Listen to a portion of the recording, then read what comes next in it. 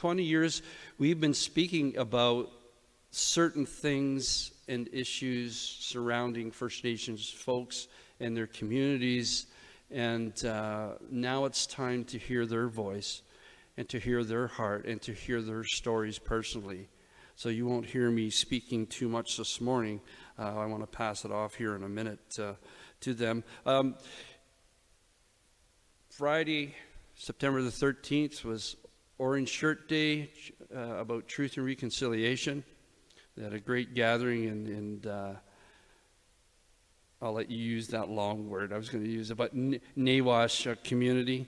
And we as well celebrated or had a gathering on the bridge by our house. Right in Southampton, there's a bridge, and we live right at the corner.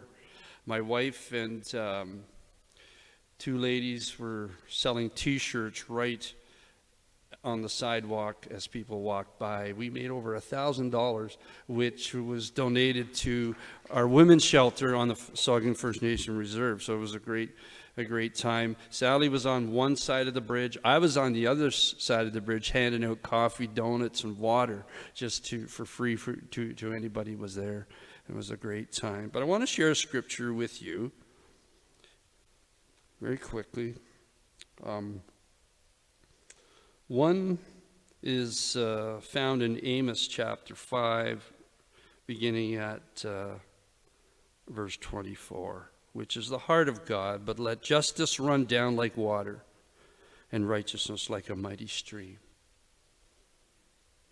That scripture we have in our home church, Port Elgin Missionary Church, up above the bulletin board with many different items of information about residential schools and truth and reconciliation and missing and murdered Indigenous women. But I want to speak this. I read this, I sat down, I got up at 6 o'clock this morning. I've never shared this with the Nawash House of Prayer ever before. And I just felt the Lord, this is a word for us and for you. The Lord will guide you continually and satisfy your soul in drought. And strengthen your bones. You shall be like a watered garden and like a spring of water, whose waters do not fail. Catch this. Those from among you shall build the old waste places. You shall raise up foundations of many generations, and you shall be called the repairer of the breach, the restorer of streets to dwell in. Amen.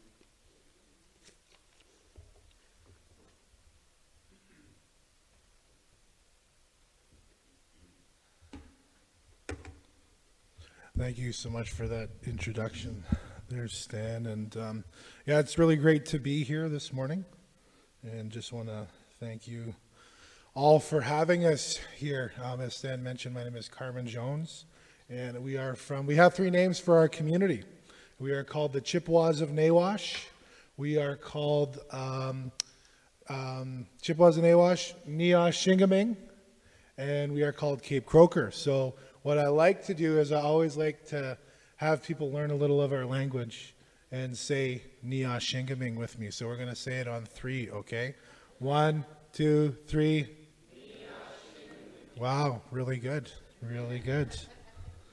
And what that means is land surrounded by water. So as I believe it was Stan that just mentioned, we're in the Bruce Peninsula, and we are a peninsula on the peninsula. Has anybody ever been there before? Oh, you've been beside it. Okay, yeah. So that's what we are. We're actually a peninsula on a peninsula, and we are surrounded by water. So that's what we call ourselves. And as Stan had mentioned, we are from the Nawash House of Prayer, which is something that we started, and we'll talk a little bit later about that, because the Nawash House of Prayer is kind of the response to the things that we have just mentioned about residential schools and all of the traumas and abuses that our people have endured for many years, many generations. So we'll talk a bit about that later, about what we do. But today I want to share some truths with you I want to talk about residential schools today. I know that a lot of people have heard about residential schools, but not a lot of people have actually heard what they really were, what happened, kind of like the function of them. So I'm going to talk a little bit about that. And I'm going to be sharing these facts today because these are facts. These are not made up. These are not exaggerated. And I'm going to be sharing these from a place of not pointing my finger or judgment or blame. But again, these are truths. And for us in our people, as Stan had mentioned, that we've known each other for about 7 or 8 years, actually. I think it's about 8 years. Yeah, I know. It's flown by. It's flown by. And I've actually been speaking with Stan in some churches, actually within the area here, and that's been going on for about maybe 5 years or so, maybe even 6. And we were talking about residential schools and all of this about our people before the 215 children were discovered in Kamloops, BC. And not only that, but people before me, our elders, have been talking about this for decades. And you know what? Nobody was listening to them. Nobody believed them. Nobody could believe that this happened in Canada. They were just seen as drunk, alcoholic Indians. That's all they were all seen. And that's not who we are. And that's not who God has created us to be. And we're going to talk a little bit about those stereotypes a little bit later on. So we're not going to be sharing these truths from a place of blame or judgment. We need to share these truths because we can't have reconciliation without truth, can we? And we had just heard some scripture on reconciliation. And I want to just let everybody, you're going to be hearing some pretty horrific things. So get comfortable in your chairs because get ready to be uncomfortable as well. So in 2015 children were discovered in Kamloops, BC, and I think everybody remembers that, correct? So we actually spoke in our community the other day, and we actually have a sign that's right as soon as you come into our community, and this is the number of children we believe that have been discovered, and that number is just over 10,000 right now. So since we started, there was 215, so that number has continually been rising of young children that have been discovered in mass graves. So what happened at residential schools? I know that we've all heard about residential schools, but we haven't heard very in depth about them, I don't think. So these residential schools were put in place by the government, and this has been for over 160 years now. So in the early 1800s, these residential schools were put in place by the government. And these these institutions were run by churches. And some of the denominations that were involved were the Catholic Church, the United Church, the Anglican Church, Mennonite Church, Presbyterian Church, and Baptist churches.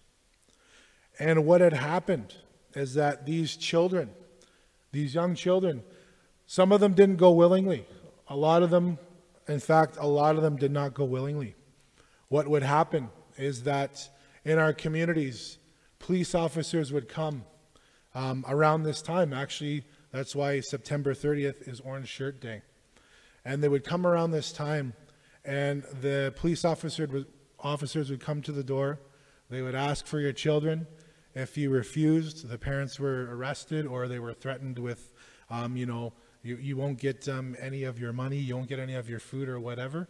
So children would go willingly. Sometimes children if they were walking down the road, they were picked up, they were taken.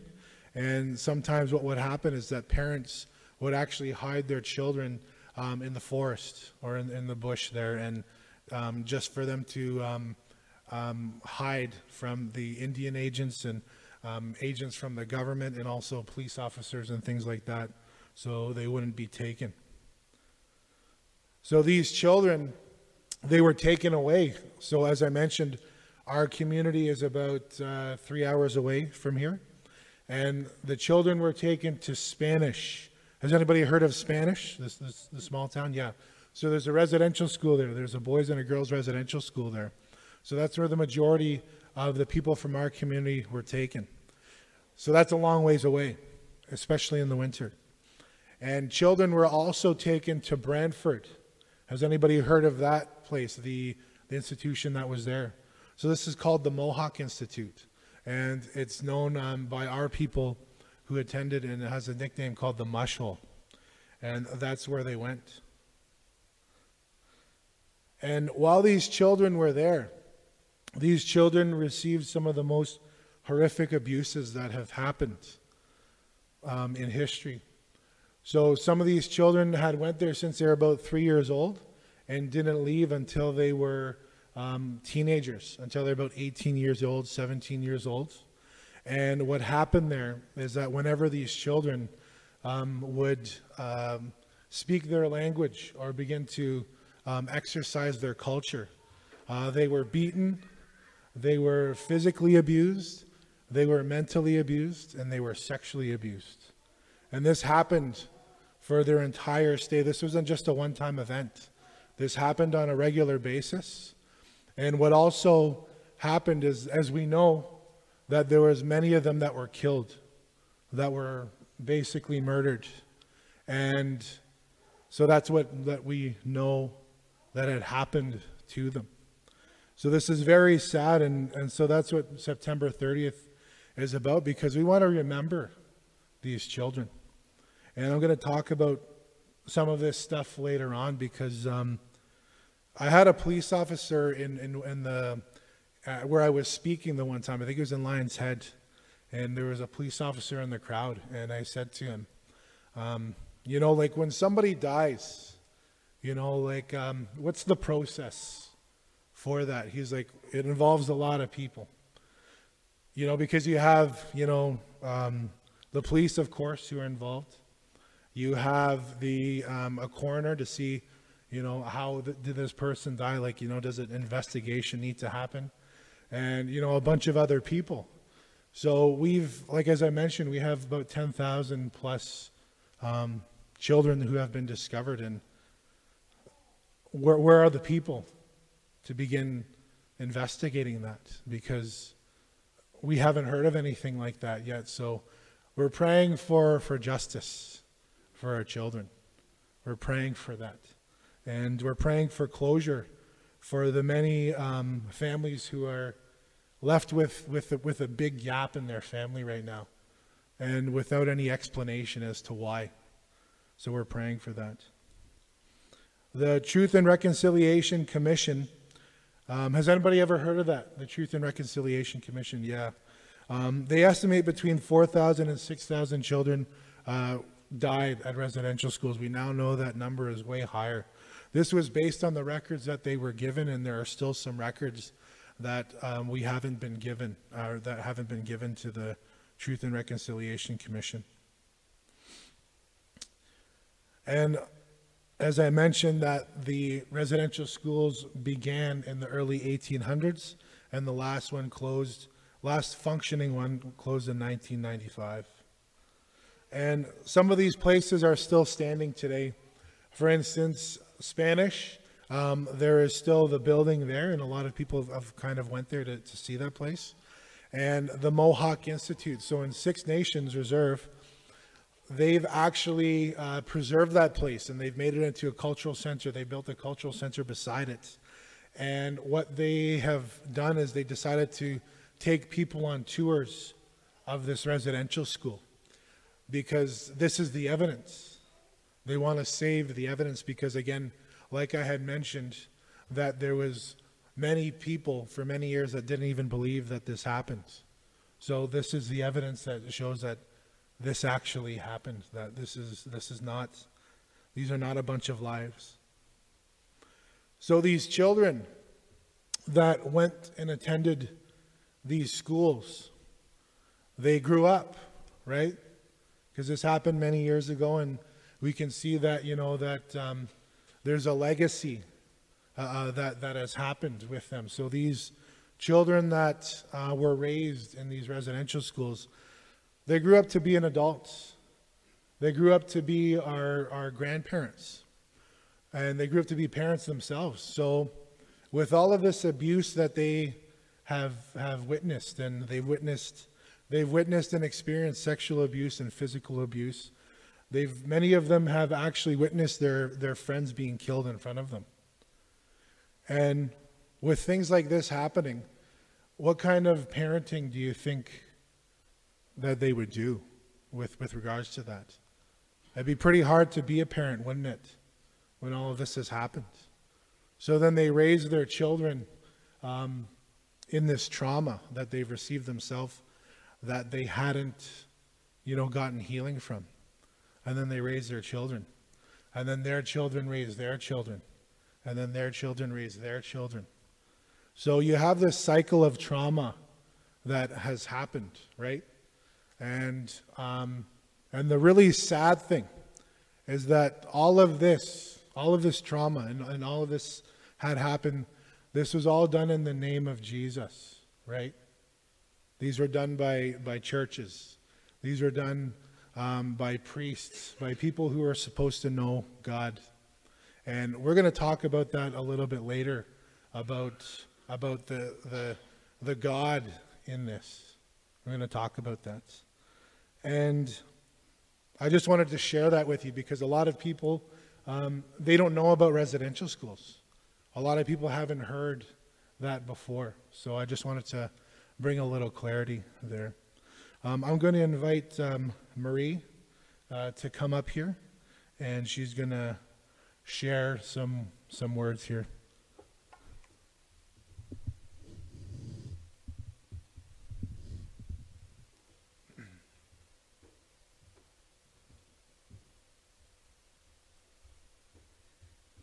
Hello, everyone. My name is Marie, and I'm from Neoshingnaming. I think I said it right. I usually use Cape Croker. I grew up in that era.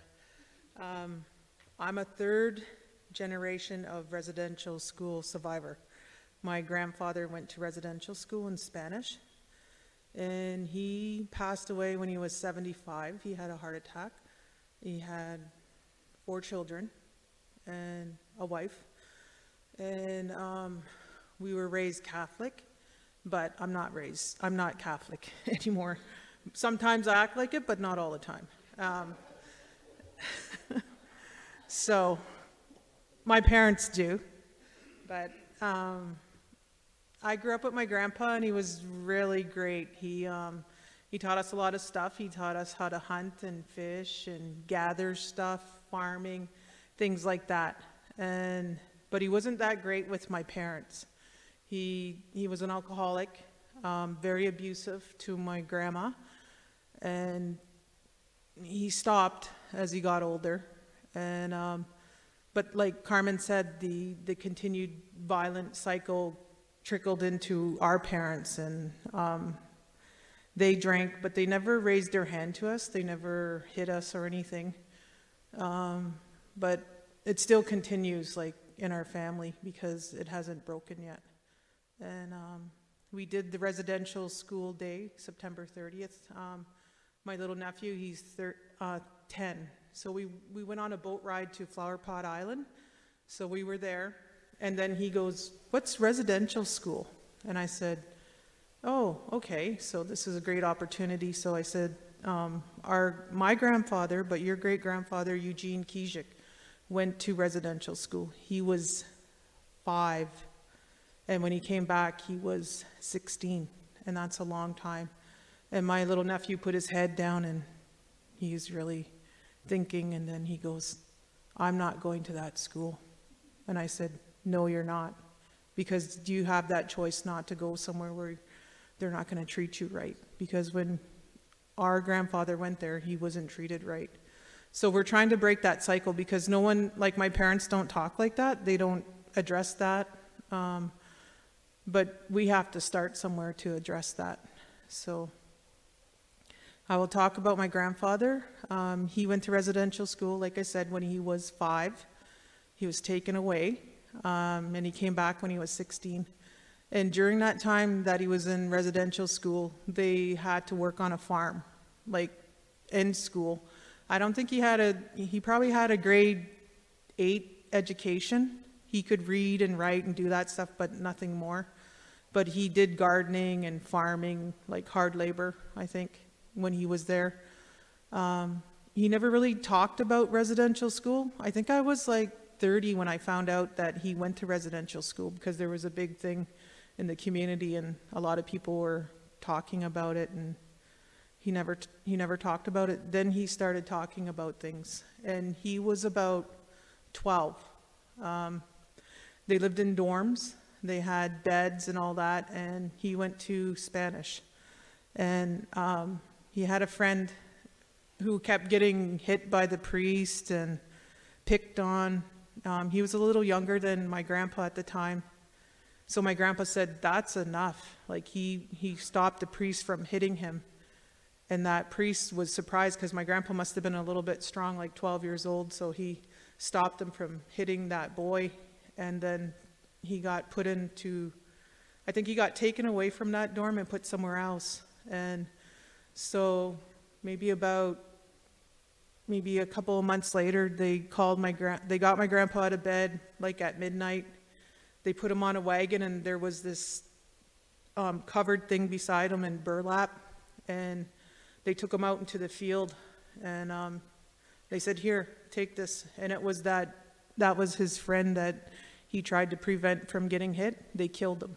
So he had to bury him in a field. And you're 12 years old, like, you know, that's hard.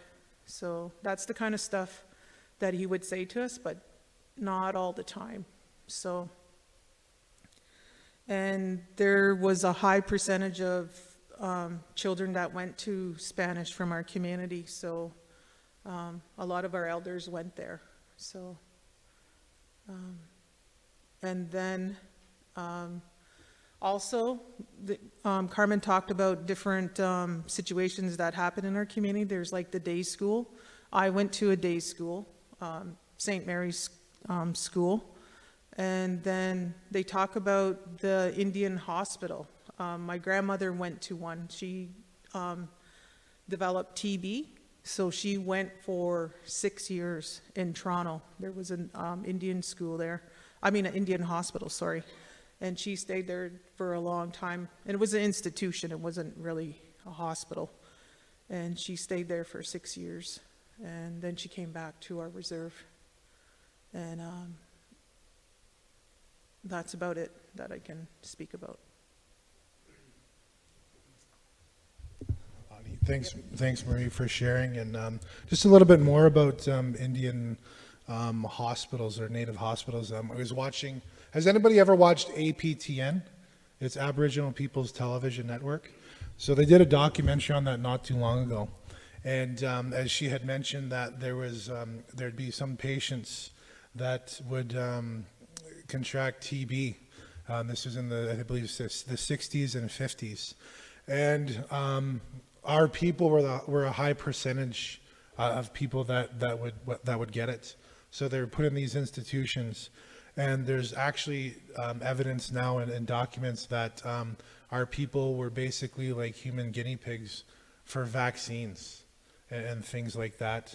And there was a pretty big percentage of people that were of Native people that died at these hospitals, and they are in unmarked graves as well. So we have a lot of, again, like I had said, trauma upon trauma of people that have been through so much in our communities. And I just wanted to, so thank you for sharing that, Marie.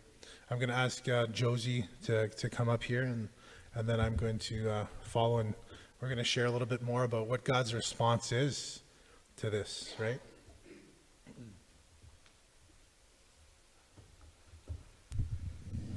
It's amazing to see all of you out here today. To me, having you come on a Sunday morning, you didn't have to come. You could have stayed home, you could have done something else for the day, but you came here today. And when we prepare for these sort of ministry times, we always pray that the Lord will fill the seats with exactly the people that need to be there. And we need you to be here. We need you to be here to be able to listen, to be able to receive, because like we said, we can't have reconciliation without truth. And so when we're receiving truth, that means we're getting educated. That means we're learning some uncomfortable facts. But we're not just staying there. We're not just taking it for ourselves and being like, that was really sad for those people. But now it takes action. When we move into reconciliation, there has to be a form of action. What does that look like? That can look like all of you today taking what you've learned and speaking to your neighbor, speaking to a family member, and educating them on the history of Canada. This is your history as well. I mean, it's our history, but let's admit, this is all of our history. It's all of our history to own. So it's all of our history to learn. So I always encourage people, after we've spoken, look it up for yourselves. I know that there are a couple of sites that have survivor stories. Those are very hard to hear. They're very hard to hear. Netflix has an amazing movie. I think it's Netflix or Prime, When We Were Children. Again, extremely hard. You might think that's Hollywood. That's Hollywood for you, just exaggerating, but that is not an exaggeration. We have community members that have lived through horrific abuse. We have community members that have lived through horrific abuse in their early ages, developmentally in our brain, because I work for a daycare, I'm a supervisor of a daycare on our First Nation. The times that your brain is growing and you're developing is between the years of 0 to 6. That's when the synapses in your brain, that's when all the functionings are happening. That's where you learn empathy, care, are you welcomed into the world? And what they were taught at the age of 3 and 4 at residential schools are, the person you were created to be was not a good person. We were assimilated, which means that we were conformed and made to look like the era of that time, the popular Canadians of the time. It was to save the child and kill the Indian. That was the motto. So we've heard this over and over. They really were, residential schools were made to save the child, kill the Indian, save the child, kill the Indian. Can you imagine if that sort of motto was here today? Like, that's horrific. The reason that I speak on truth and reconciliation, the reason that I speak first and foremost in churches, we've spoken for schools, for healthcare systems, for even our big power plants up on the Bruce Peninsula. I speak because I am a mother. I am a mother, and I am a mother that when the last residential school closed in 1996 in Saskatchewan, I was of an age to be able to go to that school. Why did it close? Because they knew that there were so many horrific acts that were happening at that time? No. There just wasn't money. There just wasn't money. And so I speak because you saw I actually have my son and daughter with me.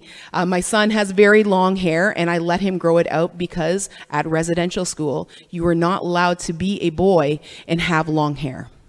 That was taken from you. You were shaved, so I allow him to have long hair. But I speak because every single day, just like you, I have the honor to be able to send my children on a bus and at the end of the day, have them come home to me. I have the honor of knowing when I send my 17-year-old to high school that I don't have to think for the rest of my life, where did she go? Whatever happened to her? And the school would say, oh, they just got TB. It was just sickness. We just buried. You know what? Don't worry about it. We just buried them on our ground. A lot of people didn't even get that.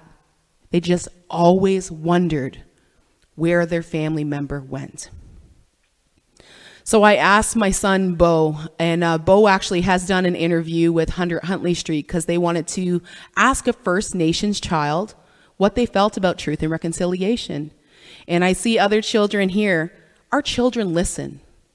Our children hear. And I love that we have children here because our children are our next generation. They are also going to be the generation that makes huge changes within Canada. Huge changes. So when I asked Bo one time, I said, Bo, do you know what truth and reconciliation is? And he gave his response as a 9-year-old at the time. And then he said to me, Mom, it was really sad about what happened. I said, it really was, Bud. It was really sad. He goes, because lots of them were killed or they got hurt or had bad things happen to them. And then he stopped. And this always plays in my head. Did they not know that those people could have been the person that invented cancer, the cure for cancer? Or they could have been the next politician that makes the rights better for First Nations? Do they not know that could have been a family member that had children and created community? That's a lot for a little one to process. But I love that he processes that, because he also walks through truth and reconciliation and love. And I know downstairs is probably asking the teachers, I'm sorry, 100 questions about your church and the children here. But that's how we build relationship. That's how we build relationship. One of the many misconceptions about residential schools is that we fully, with knowing, sent our children. I want to change that misconception today. We did not fully know that we were sending our children. We did not hand them off at the age of 4. We did not hand them off at another age. Some of them were forcibly taken from their parents, forcibly taken, threatened. Some of our children were sent to the bush to go and hide until the Indian agents disappeared, and some of them didn't make it out of the bush. I was forcibly removed from my home because I am a survivor of the 60 scoop. Everything that was meant to destroy and kill me and keep me down and cause me to be all the stereotypes that unfortunately Canadians tend to have, not all Canadians, but some have, that I should be, broken. I should be an alcoholic, not working. I'm not that.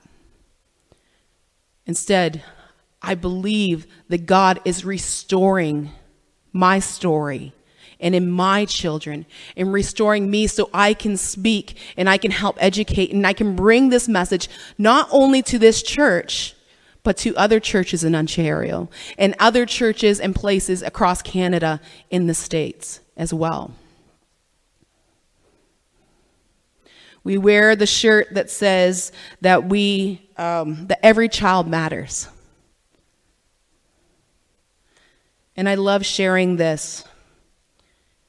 Psalm 139, verse 13. My eyes are getting bad. For it was you who created my inward parts and knit me together. It was you, God, who created me as a First Nations person. It was you, God, who created every single person that's sitting here. And you are good. I will praise you because I have been remarkably and wondrously made. Your works are wondrous, and I know this full well. I, Josie Dingler, know full well who I am. I am a child of God. I am a daughter of the King. I am healed. I am restored. I am a work in progress. I have many more stages to go in my healing. But I know that I'm also a hope bringer.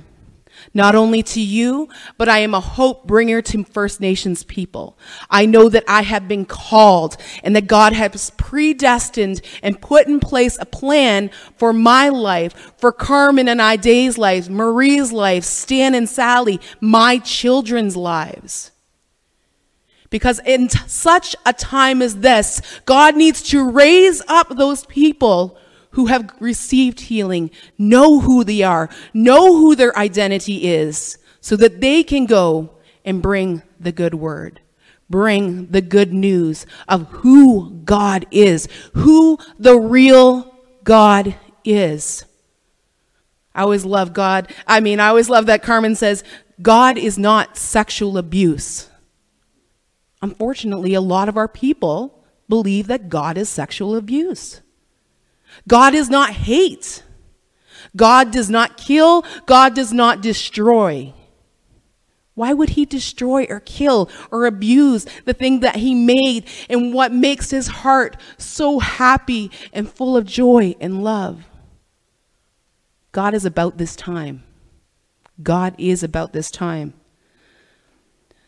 So he raised up in the middle of the pandemic. I love God's timing on these things. You know what? God was like, I'm going to bring, at the time, a team of four First Nations people. And we had all just kind of started going back to God, serving God, going through healing, even being brought back to the community. And he said, you four, I need you. I'm asking, can I send you? And we said, yes, Lord, send us. So Lord, what was the purpose of God creating this team, the Nawash House of Prayer team, before the pandemic? The reason he created us before the pandemic and put this team together is that we stopped meeting in person. That sounds so backwards. But if you've been through intergenerational trauma, if you've been through residential school, Indian day school, sexual abuse from the Roman Catholics, 60 scoop, you're not really wanting to go into a church. You're not really wanting to go to some sort of program and listen to, worship and the word and prayer because you're maybe a little nervous. Your trust has been broken. So God, in his planning, and I don't want to say sneaky, but I want to say strategic planning, brought us into their living rooms. We started going virtual with the Nawash House of Prayer. And the way we do it is, Holy Spirit, lead us. Tell us what we need to pray, what we need to sing, how we need to move in this evening, and even the timing. We want to serve you. We've had people that have been healed on our First Nation. We've had people that have come to Christ on our First Nation because they were able to respond to God in the living room. They were talking about living room revivals. I believe that happened through the pandemic. I really do believe that happened. So there has now, I think there's 7 of us now serving in the Nawash House of Prayer. And this is the reason that God put us together. Isaiah 61. The Spirit of the Lord God is on me because the Lord has anointed me to bring good news to the poor. He has sent me to heal the brokenhearted, to proclaim liberty to the captives and freedom to the prisoners, to proclaim the year of the Lord's favor and the day of God's vengeance, to comfort all who mourn. We already know in the word that it says that God is close to those that are broken in spirit, crushed and broken in spirit. So God is close. To provide for those who mourn in Zion, to give them a crown of beauty instead of ashes. I like to see that also as to give them a testimony instead of what they lived through. To give them a story of healing and hope than what they just came through. And I strongly believe that God's doing that. He's raising people up.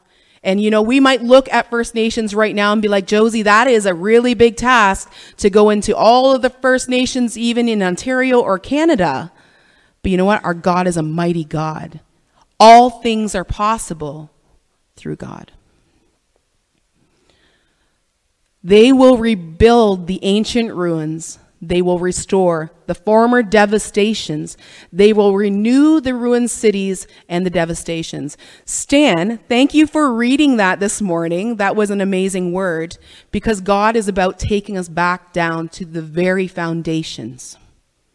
God can restore us from the very, very first foundations of our DNA. I believe that. I know he can, because God can do all things. And skipping down, in place of your shame, you will have double portions. In place of disgrace, they will rejoice over their share, so they will possess double in their land, and eternal joy will be theirs. God had to raise up a First Nations ministry because, unfortunately, because trust has been broken, who's better to go into First Nations than First Nations people? Who's better to go into First Nations to give a message of hope and healing than those who have been through it themselves? Who better to go in than a survivor of residential school, a survivor of Indian day school, a survivor of 60 Scoop? We can say, I've lived it, I've been there, I've been through the horrific abuse, and I have a testimony. We won't share it today, but it really was something that should have crushed me. And because of God, I'm here this morning giving all glory and praise to him. So I know that Carmen has an amazing next part of the message, and I want him to share that. But if you guys could please, I know I've had people say, how can we partner with you? I need you to share the message that we're speaking today. I need us to not just on September 30th wear our orange shirts, but I need us to almost a visible orange shirt every single day. Be about healing in this land. Be about getting educated in this land. Let's be about God's business. Pray for us. Please pray for us. That's how you can partner with us. Carmen.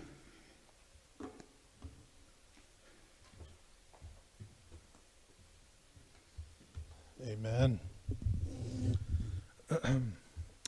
Yeah, I'm just gonna kind of close things up, but share a little something, because as Josie had kind of said about, I had talked about, or she said that I said that, where's God in all of this, and that God isn't sexual abuse, is he?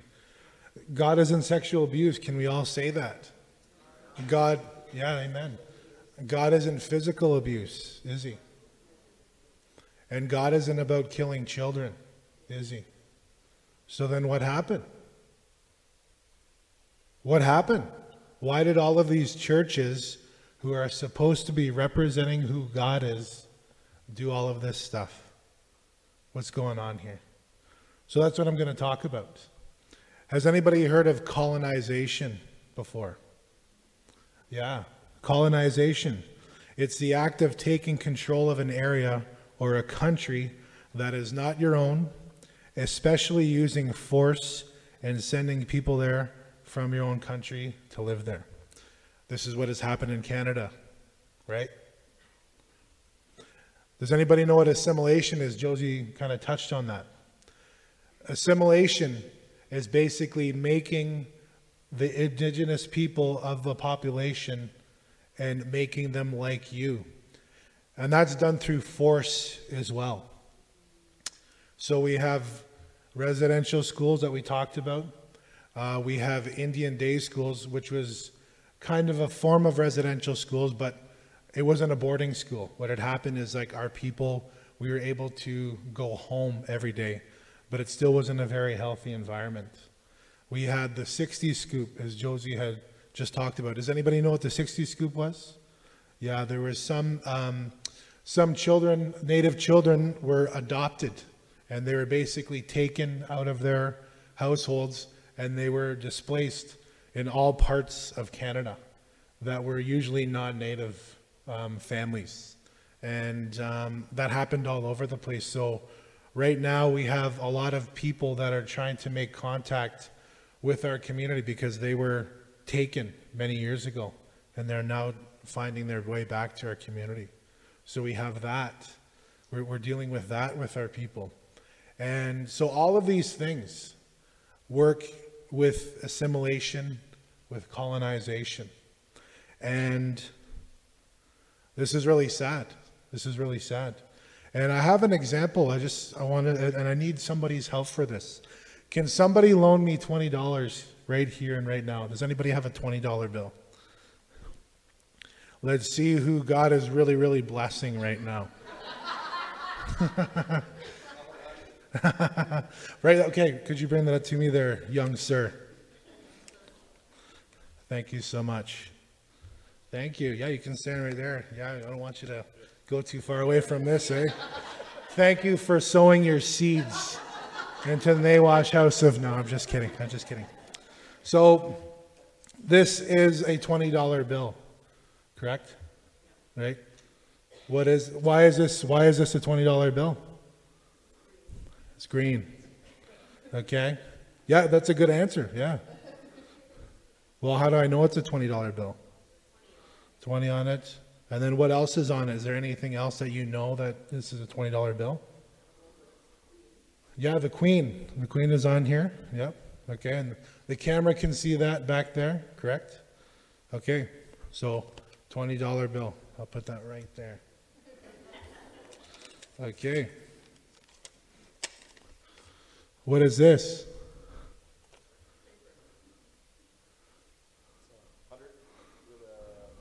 Looks like a king.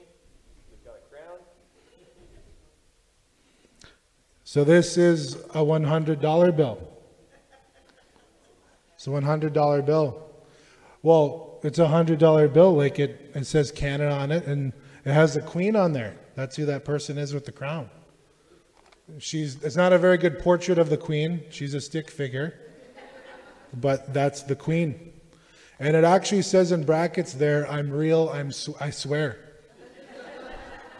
And this is bigger. It's physically bigger than this one. So this is better, right? This is the way that my people were introduced to Jesus. This is the way that my people were introduced to God. This is colonization. This is assimilation. This is the gospel of Jesus and how it was brought to my people. This is a counterfeit. This is fake. This is bigger, made to look like it's bigger and better, but it's not. This is the gospel of Jesus through the power of the Holy Spirit. This is how Jesus said that we need to bring Jesus to other people, through the power, not through our own mind, not through our own thoughts, not through our own ideas. We need to hear from the Holy Spirit in order to do things that will impact other people's hearts. Amen? So one idea that we could have is like, okay, how about we, make up this school, we teach people about who Jesus is at this school, and we, set them up for better education and set them up for a better life. I just described to you what residential schools is. That's an idea that I just came up with right now. So that's why our ideas as humans are no longer any good. We really need the power of the Holy Spirit. And I know that some people have an idea of what the Holy Spirit is. Pray about it. I know that some denominations have an idea of what the Holy Spirit is. God doesn't say, look at this denomination so you can find something else. He says, seek my face. So I just pray that each and every one of us will begin to seek Jesus' face, begin to seek God's face, and that we will allow the Holy Spirit to impact our heart. Thank you so much for that example. Thank you. And so it is because of this example that I've just shown you, with residential schools, with Indian day schools, with the Indian hospitals, with the 60 Scoop, but mostly through residential schools. This is the way that my people see Jesus. So as soon as we mention Jesus, as soon as we mention God or anything like that, they automatically think he's talking about residential schools. He thinks that it's okay that people can abuse children and be okay with it, and that these people who have done that, they don't get, nothing happens to them, no justice comes to them. That's what people think that church is about. And I'm going to tell you that, our people are not the only people in Canada who think this. How many people have family members who do not like God, who do not like Jesus, right? Because it has been presented to them probably in a way where the Holy Spirit was not involved. So really think about that. Because during the pandemic, God got rid of all of the churches for a while. He stopped us from congregating. He stopped us from something that we were doing ourselves. We need to be out in the communities. As each and every one of us from the members of the House of Prayer here, we work and we live in our communities, and we're impacting people on a daily basis, and we're trying to. Not by preaching at them, but by sharing our lives with them. And sometimes there comes this opportunity where we will be able to share with them who the real Jesus is. Everybody knows who religion is. Everybody knows what religion is. Amen? Not very many people know who the real Jesus is. And Jesus, during his time, he fought against religion, did he not? The Pharisees and the Sadducees, he was always having debates with them, because these Pharisees, they said, we know who God is. We know who God is. And Jesus is like, I'm right here. I'm right here. Like, how do you guys not know this? So that's what we need to be as the church, not a building. We need to be more than a building. When Jesus is talking about the church, he's talking about the people. So I just pray that over you today. And I wanted to talk about the House of Prayer really quickly. So this is something that that I had started about maybe 4 years ago, before the pandemic. And what the House of Prayer is that in contrast to church. So sometimes we come to church and we'll sing a few songs, we'll hear a message, and then we'll go home and we'll feel good about ourselves because we checked the box for the week. We went to church. What House of Prayer is we'll meet. We've met once a week, once a month when we first started meeting in person. And what we will do is we don't sing songs. We don't sing songs. We actually don't even have any musicians at the Nawash House of Prayer.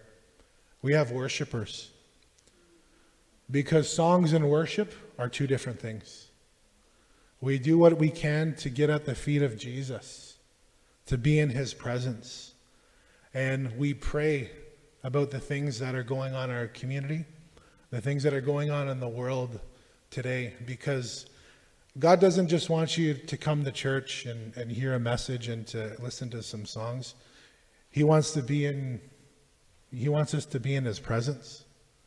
And he wants you to seek his face. And that happens when we worship and when we pray together. So that's what we're about at the House of Prayer. So I just wanted to share that. And when we started as maybe 3 people in the beginning, and we grew to 7 people who are actually active team members. And we've been able to reach a lot of people. And I say this all over North America because my wife is Mexican and her friends are watching in the Nawash House of Prayer. But this is what God has called us to. And he's also actually called us to share what we've shared today. And most importantly about reconciliation, I'm going to close with this, is that if we really want to see what reconciliation is, we have no further to look than our relationship with Jesus and how we became believers of Jesus. We don't just say our sorry to Jesus. Jesus, I'm sorry, and, pray the prayer. There's some things that happens afterwards for us to get closer. It says in God's word, if you become closer to me, I'll draw closer to you. Amen? So that's what we need to do in Canada today, because We're in a fractured relationship right now. Canada is fractured right now, and it has been for some time. And the answer is relationship. So thank you so much for inviting us here today, because this is a step in relationship. And even in the Bruce Peninsula, I grew up in the Bruce Peninsula, and there was lots of racism when I was younger. There still is racism there. It's getting a little better, but how we get past that is through understanding one another and by starting relationship. And that's how we get closer to Jesus too, do we not? We have to start a relationship with him, not just say, I'm sorry, I want to go to heaven, but I'm sorry, I want to get to know who you are, Jesus. I want to see your face, God. And give me, and I need to know I need your Holy Spirit so